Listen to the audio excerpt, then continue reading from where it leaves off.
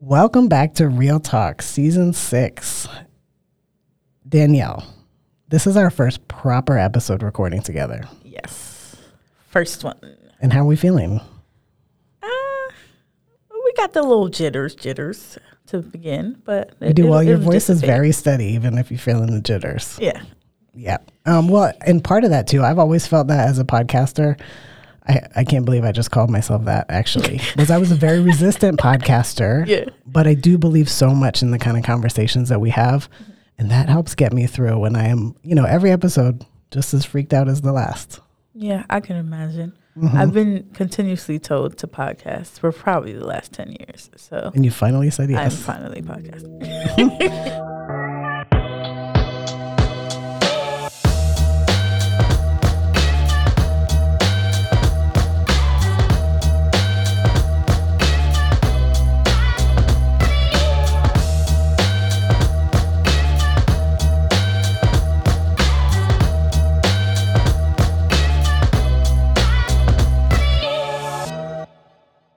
Well, today we have a really exciting conversation. We talk a lot as a podcast team about the future of higher ed. I mean, things are changing pretty quickly. We have a lot of conversations about access, yes. Who college is for, who succeeds, and how to be effective in creating social change.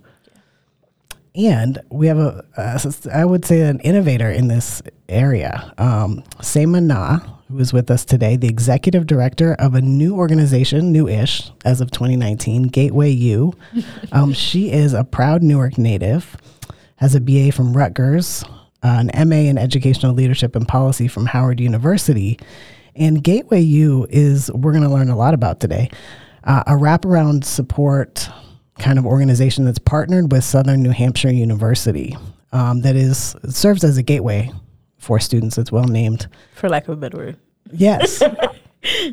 Yes. And they're all about creating a new model of higher ed. And that's what we're about too, reimagining what higher education can look like. It's changing now, so we may as well set a vision and create pathways for students. So Seema, welcome to Real Talk. Hi. Welcome. Hi, guys. Thank you for having me. Yeah, it's great to have you. Yeah, so we are sitting here at a university just up the road in Connecticut. You're down in New Jersey. Yep. Yeah. We are actually, half our campus is in New Haven. The other half is in Hamden. And we're a state university. So we're sitting in a physical campus. And as I've been learning about Gateway U, it's a model that I have not actually heard about before. So can you give us like sort of the nutshell, what is Gateway and why is Gateway? Yeah. Well, let's do nutshell first, right? Yeah. Nutshell is, I like to think of it as two halves, right? You have your half that is academic focused, right? So that's Southern New Hampshire University. They are our university partner. So they handle the curriculum, professors, right? A student's degree will not say Gateway U. It will say Southern New Hampshire University. When a student applies for FAFSA, they use Southern New Hampshire University, right? Okay. When it comes to removing the typical barriers, right, that students face when it comes to going to college, that is where the Gateway U comes in. So you have your academic side, which is Southern New Hampshire University, and you have your Gateway U support side, right, coming together to make this beautiful little circle. And it can look like helping you walk through the FAFSA, because we know FAFSA can be very, very overwhelming. They ask questions that me, myself, who have been to college twice, still don't know how to answer. But when we think about things that typically stop a student from getting their degree, that is where the Gateway U comes in, the support, the coaching, right? So you have these two halves that come together to make this beautiful whole. And it's thinking about the student holistically, right? So what do students need? Of course, you need the academic, but you also need this personal side. And what does that look like to make sure the student moves forward? And that's where Gateway U strategically thinks about that to make sure they have that.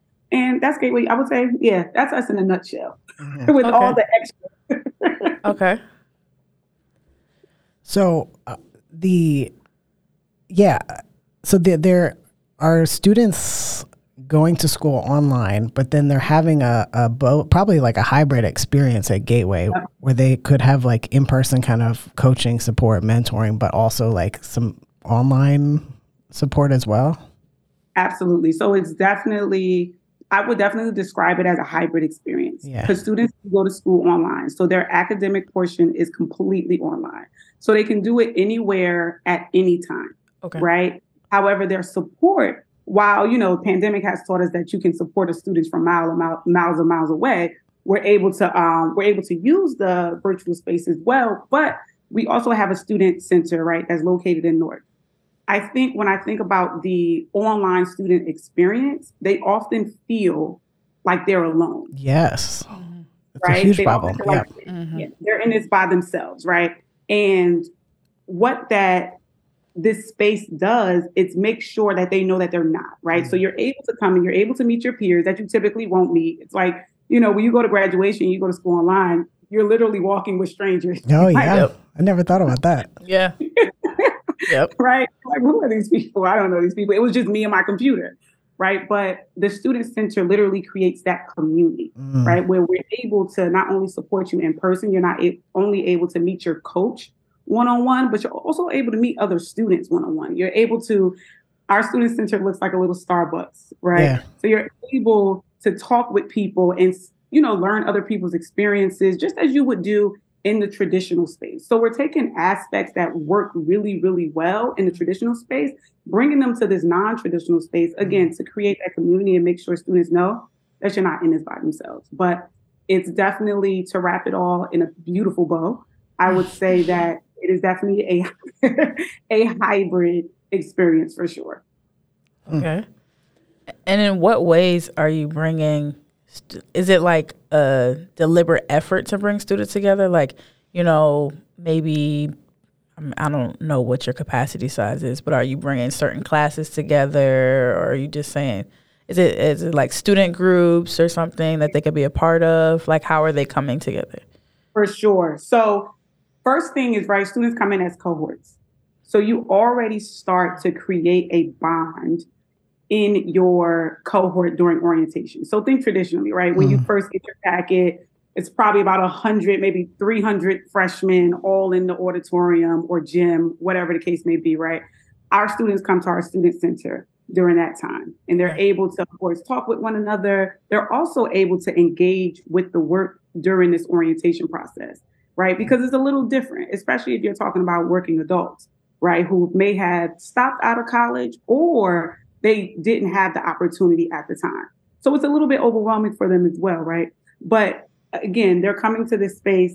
They're able to come in their cohort. They're able to meet their cohort. And then throughout the term, right, throughout the semester, we intentionally set up pods where, hey, this group right here is like our after 6 o'clock group that likes to meet, after 6, after they pick up their kids. We have some childcare activities going on. They're able to meet in their group, talk about the work. Sometimes they talk about things that have nothing to do with the academic work, right? Mm-hmm. But students will be students. So, like, it doesn't matter how old you are. Yeah. You'll hear me check in, like, from the back office. Like, that doesn't sound like they're doing work. Like, okay.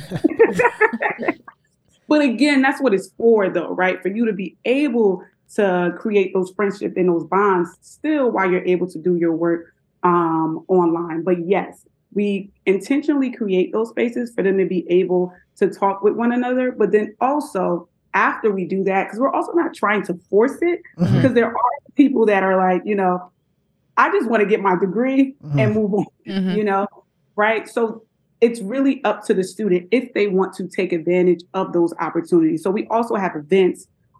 We have work study positions, right? All those things haven't changed, right? So students are still able to come into the space, get their work done, but also, again, create that community. But yeah, for sure. Okay. It's intentional, but also not forced, right? Yeah. You don't have to come into the space.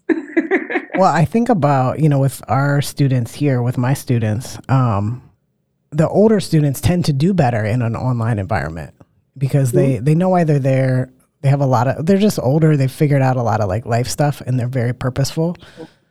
doesn't work for everybody, but a lot of times, like, straight out of high school undergrads end up in these classes, whether they're synchronous or asynchronous online, and they struggle. And that often does a number on them because they have that feeling, like you said, of being alone. And of course, you can also feel alone in a classroom with people. There's no question about that. For sure.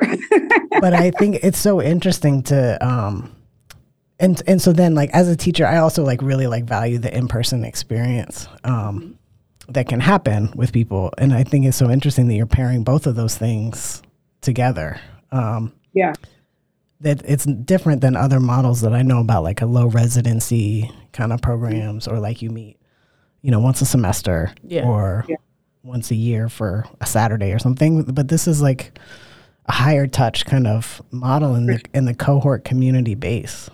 Yeah. I think about, I often tell my students all the time that, just thinking about my college experience in undergrad and how it was, if it wasn't for my friends, I probably would have made it. Yeah, of course.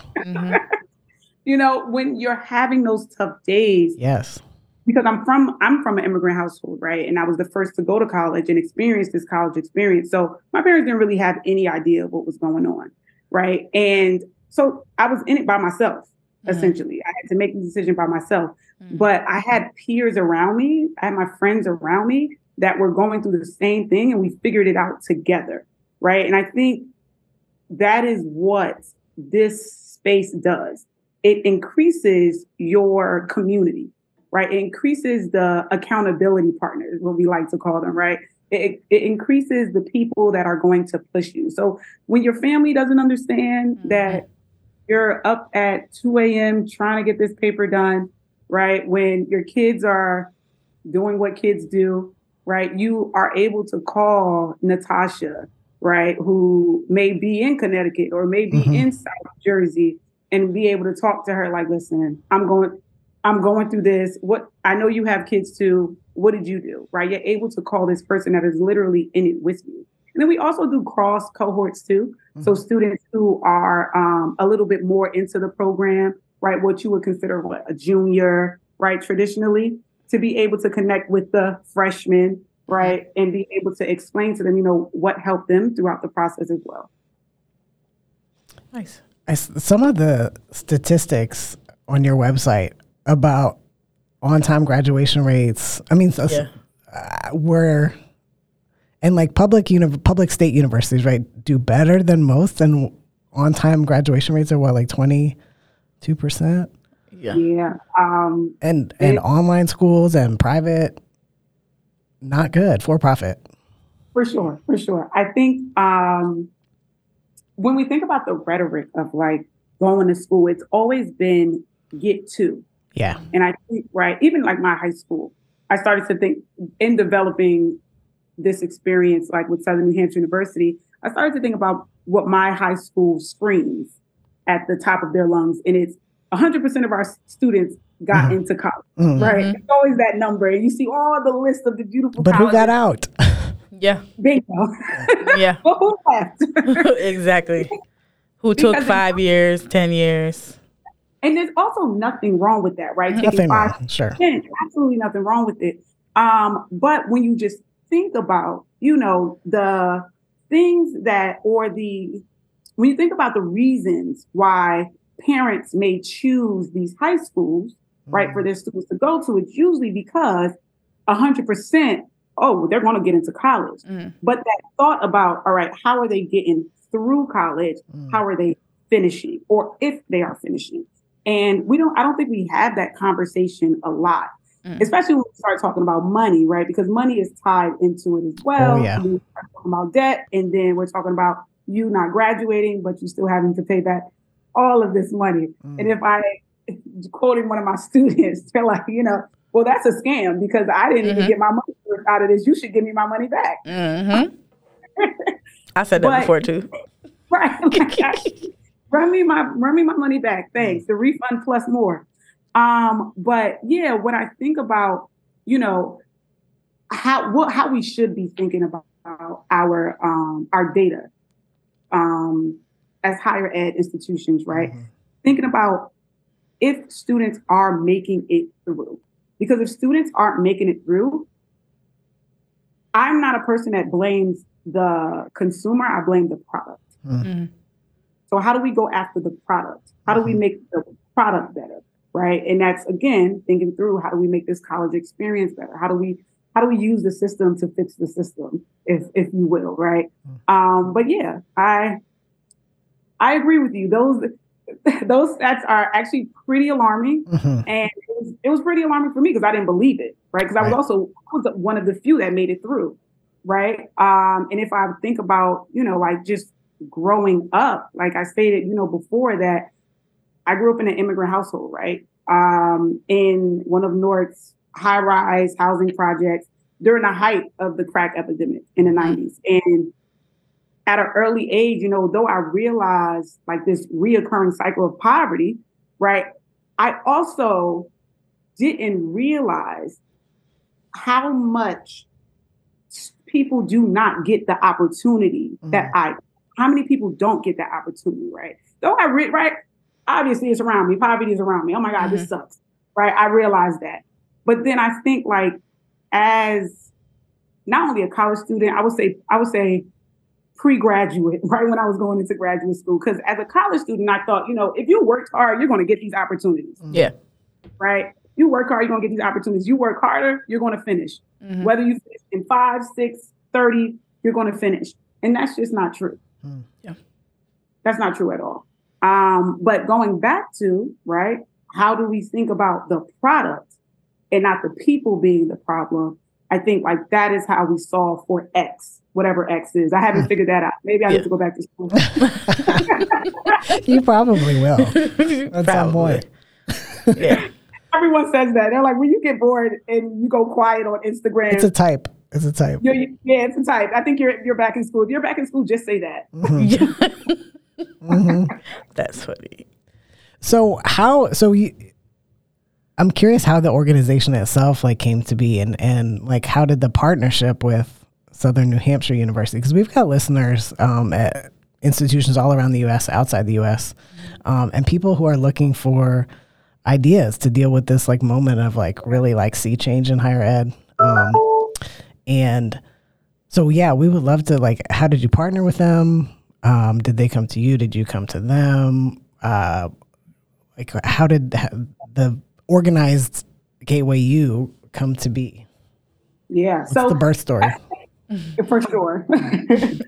So SNHU has been running this model since 2014. So the model launched in 2014. The idea of pairing flexible online college with support of the community that it's in. So they have local spots around. Interesting. Yep. There's local organizations that are pushing this model forward. Specifically in Newark, we saw the problem, specifically Brick Education Network, shout out to Dominique Lee, amazing charter school leader, where students were getting their high school diploma. And that was like a big push, right? Students finishing high school. And of course, being a part of the K through 12 space, that's great. That's a big feat, right? They're getting through high school. And then he's realizing that, all right, but they're not going to college. Why not? When we've been screaming at the top of our lungs, to college, to and through. Literally, we plastered, I've been in the K through 12 space before I moved into the higher ed space. You go in a kindergarten classroom, there's colleges wrapped around the ceiling, right? We're literally throwing it down your throats about to go to college. And here it is, your chance to go, and they're not going. Or they're going and not making it through. So why? Right? So he started thinking about the problem and how to support the problem. Of course, all the issues, financial barriers, right? Didn't have the chance to go, didn't have the option to go, whatever the barrier may have been. He started thinking about those things. And then next, who's already doing this? I think also in education, we start to reinvent the wheel. Oh yeah. we love to reinvent. It's already happened. Yeah. Right. This is why I'm saying share your secrets. Yeah. Yep. Or just some of them, not all of them. Give us your secrets. Yeah, we reinvent things that's like already happening. And I think I commend him for that, right? To figuring out what's already working in different spaces and how to tailor it to your community. So where I came into play is at the point where he was like, hey, this is really good. This is happening. And at the time in Boston, so this is a really good program happening in Boston. How do we make it work for our city? How do we make it work for our community? While we are in the North, we still can serve, right, anybody, right? So we have students that are in DC. We have students that are in Texas. Oh, interesting. Yeah. We have students that are in California, right, that choose us as an option, obviously, because we've built really, really strong relationships. And I think good news travels. Sure. Yeah, good news travels. But the program itself started in 2014. Southern New Hampshire has been running it since then.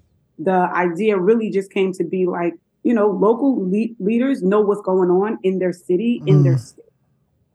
How do we support them to support the community? Yeah. And I think for me personally, that is what I like to hear, right? How do you empower the local leaders, right, that not only have the idea, but have the relationships and have the wherewithal, right, to be able to support the community, because who knows your community better than you do, right? It's never going to be an outsider coming into a community to solve its issues, right? The answers are already within your space. You have the capacity, you have the people, you have the knowledge. Sometimes it's just the capital that you don't have. And I think SNHU does a great job of bringing in that capital to be able to support the community, to be able to get to the greater good. Okay. And that's us in a nutshell. It's a big nutshell, but so speaking of capital, is that kind of how you're getting funding? Are you getting it primarily from SNHU, or is it partial? Are you having to do a lot of fundraising? Do you get government, money, or is this a program that they don't fund? Like, how does that work? Yep. So students pay how you would traditionally pay for school, right? So it's either you get financial aid, whether it be grant, whether it be loan, or you pay out of pocket. I think what makes it different is 70% of our students receive Pell Grant, right? So if you look at our tuition, the tuition is $7,000. Well, Southern New Hampshire University's tuition, if you look at the tuition specifically for this program and this community partner, it's $7,000 a year. When you look at the Pell Grant max, it went up to $6,895. 70% of our students receive Pell Grant. So if we take that number and subtract it from the overall number of 7,000, students end up paying $105 a term. Right. Wow. Right. That's affordable, if right. No kidding. I just walked out of a classroom where two students in the class after me were talking about a textbook and like, oh man, it's so expensive. And then someone else was like, well, you go online, you get the access code, it's $90. But like you're talking about a whole term for $105 for the cost of a textbook. And the other benefit is, and this is how they got it down to this affordable price, and being able, back to your question about capital, right? How are we able to share this capital, and how are we able to utilize that capital, right? It's by bringing the cost down. So they also thought really strategic about book costs, right? So taking away all of that your traditional fees, your books, right? Your different platforms that you may use. And they literally created their own within Southern New Hampshire University. So everything that a student would need to be able to complete their work is within their SNHU portal, right? Is what they call it. The library, all of that, free access. So you don't have to pay any additional money. Everything is within that $7,000.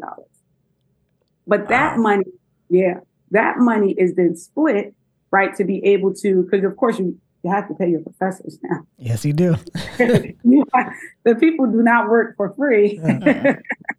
But yes, so you have to pay your professors. But then the other part of the profit goes into the community where you're able to support your coaches. You're able to have student spaces, right? You're able to make sure everyone gets paid, but then also that the program is able to run. But the bulk of the money comes from the tuition through Southern New Hampshire University. And then, of course, we raise funds as well. Okay. Yeah. That's impressive. That is very impressive. Really?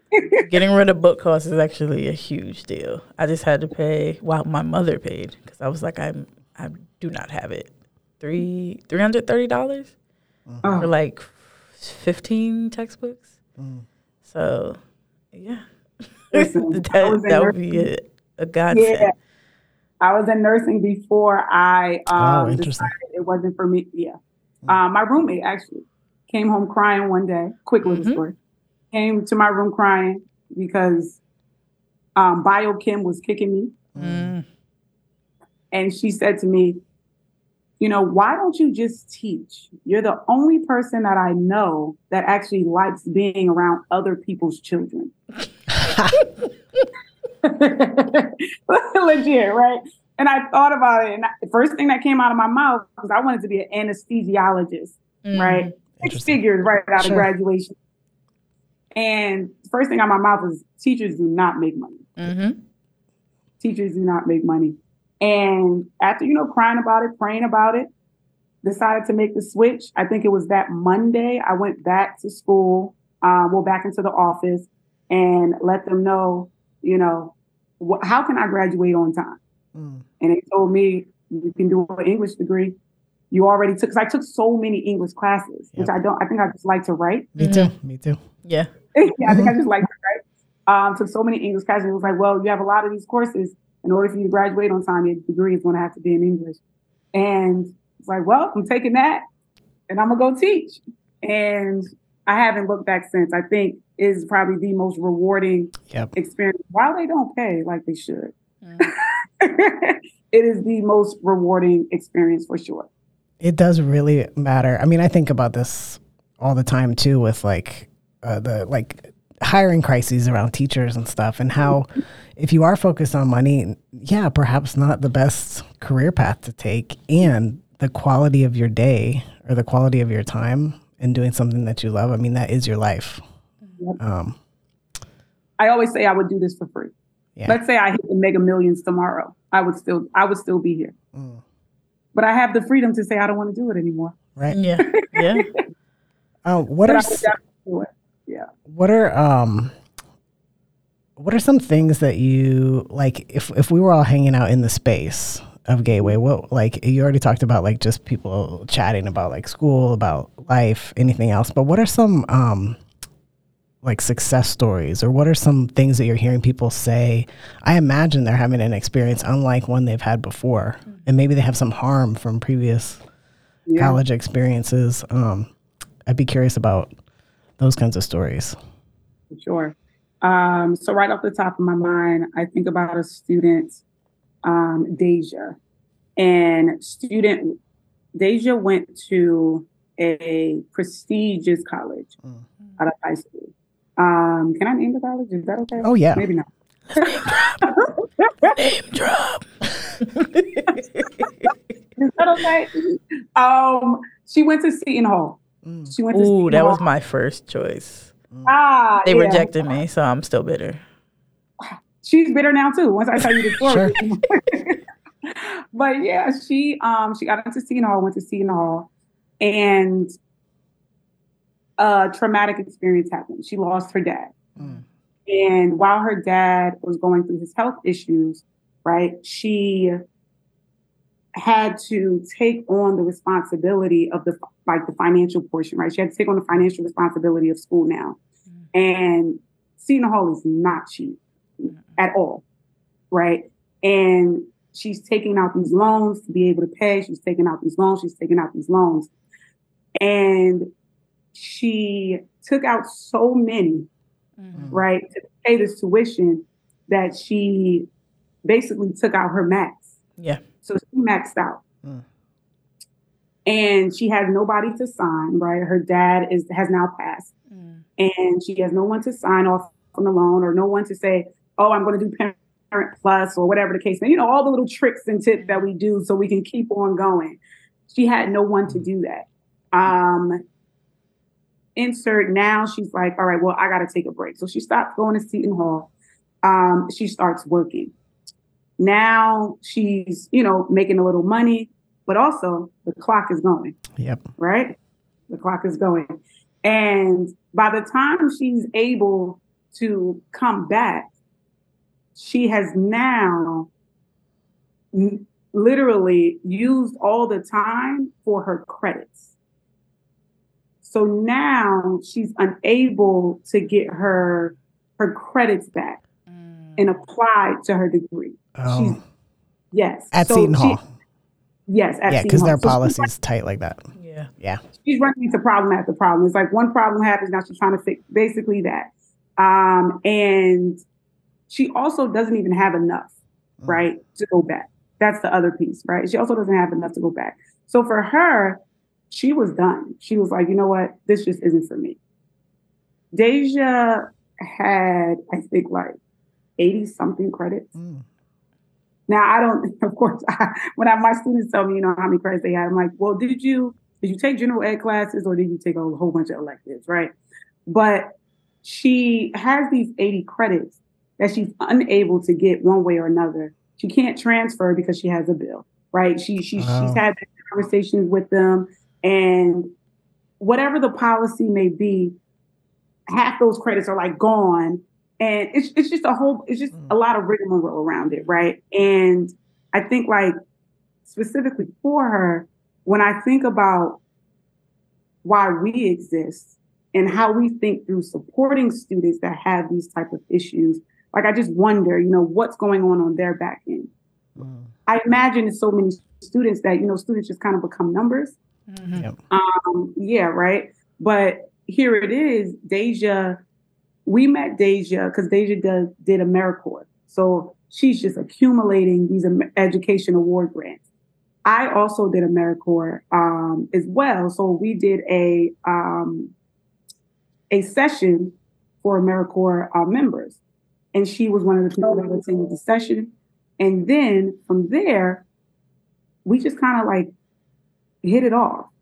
And she also says all the time, I did not think this was like true. I thought it was too good to be true, right? So Deja right now, she's in her third term.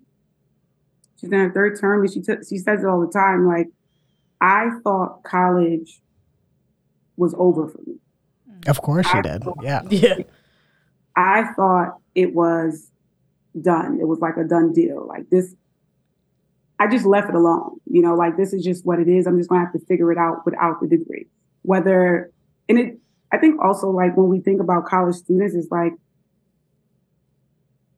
if you're smart enough, you'll get in. It's just ridiculously intelligent, right? If you're smart enough, you'll make it through. That's not the case here, right? Right. And I just think about, the labels that we put on people, but also the help that we don't give, the support that we don't give. And I often think when people ask me like, okay, well, I could go on and on and on, but I think about Deja at the top of my mind, because I'm like, you were so close. Yeah. You were so close. And if it were not for any of these circumstances, you may have had your master's by now. Oh, yeah. Right? So just, thinking about that. I mean, the list goes on. We have 50-year-old freshmen. They like to call themselves that. The students who didn't get the opportunity when they were coming out of high school. And whether it be for money or whether it be because they just didn't understand the process and they didn't have anybody to help them through.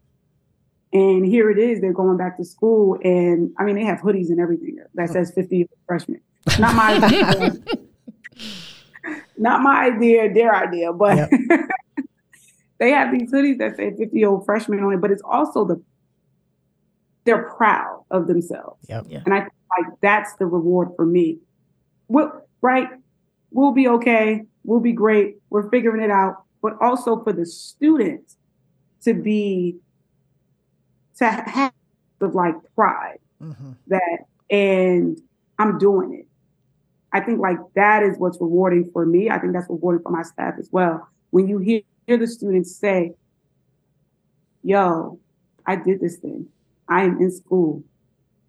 I'm a college student. Like they're looking like it's a process for them. Like, wow, I'm a college student. Although, right, it may be a lot. It took a while to get there, but I'm here. I'm doing it. And we also always run that back for them to hear it. Like, listen, you're here. You're doing it. It's going to get done. But yeah, for sure. I think about what a number, like psychological number we do on so many students like Deja, where, and I've heard that from students that I've had about how they take all of that on as their own personal failure. You know, that they're not good enough. They couldn't figure it out. It's their problem. It's not a big structural problem. It's not like a bunch of dead ends that they hit. And then they think they're not smart. They're, you know, it can really like mess a person up. And it sounds like there's a lot of restorative work in terms of that self-worth and pride and capacity, all of that. 100%. I think, right, there's a number of students that we have that have tried college before, right? Deja being one of them. And I think you have about so many times that you try, and then when you come back, you automatically start thinking about the reasons why it didn't work the last time, and those thoughts start creeping in. Yep. Right. Soon as you hit a little bump in the road, it's like, you know what? I knew this wasn't for me. I knew this wasn't going to work out. And it's literally like a retraining of the mind. Yeah, it's a retraining of the mind. And I think that those, not only does the relationship count there, but also the patience. Right. So thinking about our coaching model, the caseload, the max is 35. So you have 35 students to a coach, right? Thinking about me as an educator, I'm like, okay, first of all, 35 students in the classroom, that's already too much. But that's a lot. But thinking about how much time you can actually give a student, 40-hour work week, you got 35 students. All students won't be high need. All students won't need you to help retrain the mindset, right? All students won't need that. So that's how I think about how support is given, right? And how we're dividing our time to make sure students get what they need. So these little humps that usually kind of go unnoticed, right? Because when you stop hearing from a student, like, oh, they may be busy. 2 weeks, 3 weeks go by, not in the office, they're not, right? And it's because that little bump happened. Maybe they didn't get the grade that they wanted to get, or maybe, you know, something's going on at home. That's very real. I think we often, back to college, just because you decided to go and get your degree does not mean life stops. Life does not stop lifing, right? Like life is going to happen regardless if you decide to get your degree or not. So here it is, you know, you're trying to get this degree and life happens and you're not being vocal about it. And you're thinking, you know what? Let's scrap this idea. I'm done. I tried it. It didn't work out. And I think like that coach, because they don't have 250, 350 students on their caseload, or students last name A through M, right? Because they don't have this large caseload, they're able to pick up on those little things to say, hey, Lakeisha hasn't answered her phone, or Mark hasn't answered their phone, right? Or Thomas, what's going on? I haven't seen you in the office in a while. Is everything all right? And you're able to get it out of them, because sometimes it doesn't happen for the student. Because I think it's also some shame there. Right? Oh yeah, I'm sure. Yeah, you've tried four times to go to school, and we also know that you tried 4 times. We've had these conversations in the beginning, and this is the 5th go round, and it's not working out. And to you, you're the person that like, well, if I've tried 5 different ways, you know, or 3 different ways, and I've tried community, I've tried state, I've been out of state, And here it is, I'm trying an online space and none of them are working. Mm-hmm. Maybe it's not the college. Maybe it's not the system. Maybe it's me. Maybe I'm the problem. And they start to look at themselves like that. And I don't think it's in that conversation a blame game. I don't think it's oh no, actually it's the college fault, or actually it's the institution's fault, or actually it's your fault. I think it's understanding what the root is and driving towards the solution, right? Solving for X. Again, whatever X is.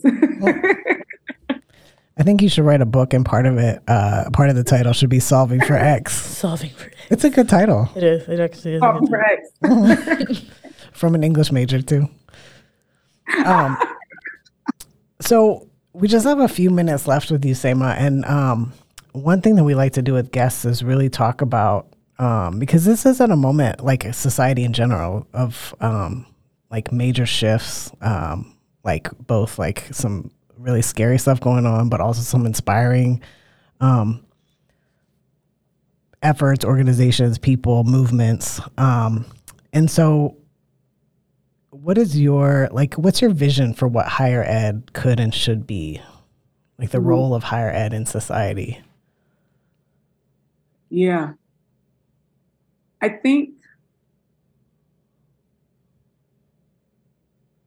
guess when I think about the role that higher ed was supposed to play, right? Higher ed was supposed to be this key to opportunities. Yep. Right? It's supposed to be this gateway to opportunities. I think that while it still is, right, it's proven, right? And obviously there's other options to be able to gain economic mobility, right? But specifically when we're talking about higher ed and what higher ed is supposed to do, I don't think it's doing it, but I also don't think that it is, I don't think that it supports everybody. It doesn't. Mm-hmm. Yeah. Right. No, yeah. Right. It doesn't support everybody. I think that, so first, when we talk about options, because like I'm big on making sure that the Black community has options, right? So if I look at my time in education from 2013 till now, I've back to the school choice, I've literally watched and been a part of this school choice rhetoric, right? Mm-hmm. School choice, right? People should have the choice for what they do and where they go. Parents should be able to choose where their students go to school. I start to think about what choice actually means. And I think there's a difference between you having fruitful, rewarding options, right? And being able to make the best decision for you. And then, right? So there's a difference between that and then you being told you have to take this path. Mm-hmm. I think specifically when we talk about the Black community, you are told you have to do this thing, right? And that's not choice. Mm-hmm. That's not an option, right? That's a command. Yep. And specifically when we think about oppression, right? We're becoming the oppressors, right? You have to do this thing. This is the only option you have. Do it, and that's it, right? And I think in education, we often confuse the two. I think in order for us to change that, not only does the conversation have to be about increasing options and making sure people have access to those options, but there has to be action behind it. Because I think when it's just conversation, we're just talking, right? And the talking goes nowhere. So it has to be actual action behind that. I also think about how to ensure that not only do you have the choice, right, real choice, and not someone telling you this is the only option you have, But I also think about how do we increase the access, right? Because I think that is also, like a big deal that we often don't talk about. Who has the access and who has the key to the access? Who's allowing the students to come through, right? And what does access look like? It's not just financial, right? I think we often, when we talk about higher ed, the conversation always goes to money. And that's not always it. Some people have the finances, but they don't have the support. Yeah. Right? Some people have the support, but they didn't have the knowledge beforehand. Right? So they don't know what this looks like. It's like, we want you to go to school, but we don't understand any of this. And it kind of falls, right? But yeah, so I think, and if I didn't answer your question, please ask it again.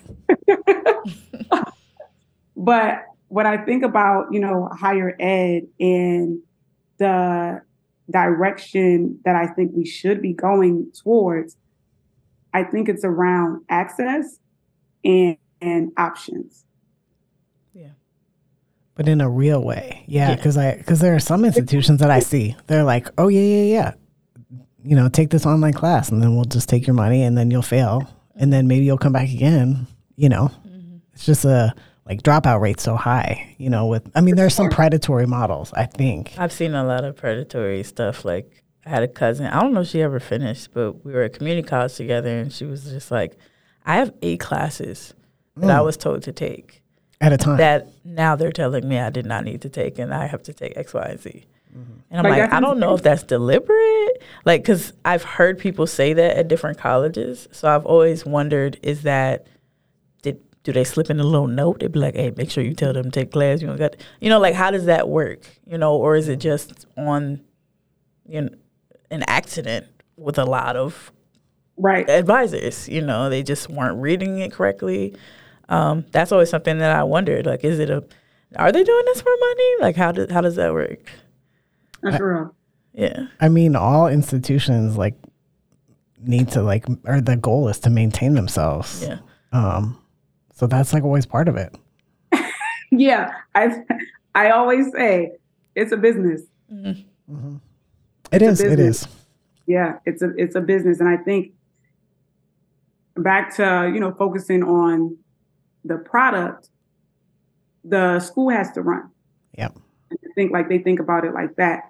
But I think because butts and seats equates to dollars. Yep. Right. And that's just as plain and simple as I can say it, right? Butts and seat equals to dollars. The more butts you have in seats, the more dollars you get, right? Whether it's coming from out of their pockets or coming from the federal government, right? But I think that equation is why we're here now. All these math analogies. Hey, nobody here study math. Can't believe my algebra teacher would be amazed right now. I know. I study journalism, so I got nothing to do with this conversation. But yeah, I think the equation is the first part of the problem because we're thinking about students as dollars. Yeah. Right. But yeah. And I think, your point about the promise of higher education and then the data that really it does make a difference. Higher ed still is a gateway to economic security, people make more money. This data is pretty clear. And it also is not accessible to everybody. And I think historically, right? It wasn't absolutely. It wasn't supposed to be. Yeah. But we're also what's so interesting though is we all have these old model institutions, and we're trying to retrofit them in a lot of ways, and that doesn't work. It doesn't work, which is why I think Gateway is so interesting. But your point about the not giving people a choice, I think actually some of the students I have who struggle the most are people who have they've been channeled through to college, either by their parents or through bridge programs, and they're here. They don't know why they're here. They don't want to be here. And college is hard if you want to be there. And it is impossible if you're like, I didn't choose to be here, I have to. I think that's such a path towards, failure. Yeah. I agree 100%. I think two things. I think when we back to what you were saying about it not being for everyone. I mean, it wasn't designed to be. Yep. Right. It wasn't designed to be. We started charging. Right. We go back, and I know I'm off with dates. History is not my major. But I believe it was like in the 60s when we started to really charge for school. Yeah. And the reason why we started charging for school is because there was an uptick in Black people that were going to college. Right. So really? Now, the number for college is increasing. And like post GI Bill too. Yeah. Right. Mm-hmm. And it's like, wait, hold up.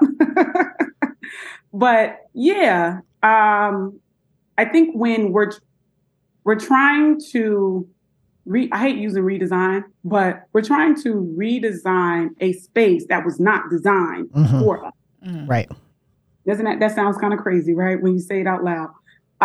But yeah. And I think, going back to what you were saying about choice, if a student doesn't choose to be there and now they're there by themselves, right there, you don't have mommy and daddy you don't have whoever was pushing. You're in this by yourself now. It's you, your professor, and your friends, right? If you have a good circle of them, right? Yeah. If you didn't want to be there, just thinking about what that does to the space, and then also what does it do to you as a person, right? I'm not just thinking about you as a college student. I'm thinking about you as a human being, right? What that does to your mental, and how you then move throughout life, right? Because all these decisions that are made for you, right? It starts to determine how you actually move throughout life and how you move throughout this space that we call Earth. But yeah, my thoughts. I mean, what's that? I said I really enjoyed this. Yeah. That is such a good note to end on, like thinking about how, and frankly, it starts like our whole life is this way. But like more and more, I feel like people are on pathways, especially through education. And that does a number on like what you feel like is possible for you as a person on the planet, and how you see other people and yourself and community. So anyway, we could talk to you obviously all day. But Seima, thank you so much. We would love to catch up, maybe we're in season 6, season 8, see what's going on with Gateway. Yeah. But it's a very like people-centric, community-centric model that puts human beings in the center of what can otherwise in an online education be sort of a disembodied experience. So really, it's been such a joy to talk to you. It's been great. Yes. Oh, I appreciated it. I had myself a good time. I feel like I was back in a classroom just talking. Yeah. I love this. Awesome. Thank you guys for having me. Yeah, Thanks, thank you.